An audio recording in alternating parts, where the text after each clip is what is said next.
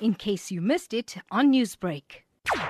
The immediate impact will be on the intensive livestock production systems. We're talking about dairy farms. We talk about irrigation farms, the highly irrigated crops. Those are the ones that are going to be immediately felt. Apart from the farms themselves, the farming operations, we're also talking about the cold rooms for maintaining cool temperatures for either products such as milk, such as fruit and vegetables.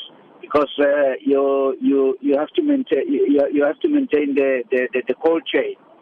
Because if you lose the cold chain, what happens is that you lose quality of the product and therefore shelf life in future sales. What does this mean for consumers? If this is sustained, the pressure on the cost pressures on the farmers will eventually have to be passed on to the consumer. So if it is sustained for a bit longer, then it erodes producer margins, and they will have to recoup from the consumers. Therefore, the implications are that you might see a spike in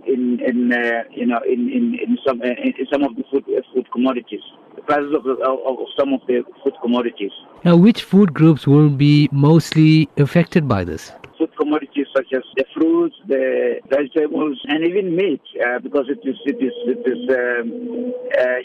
kept in they have to maintain cold chains and also milk. Newsbreak, Lotus FM, powered by SABC News.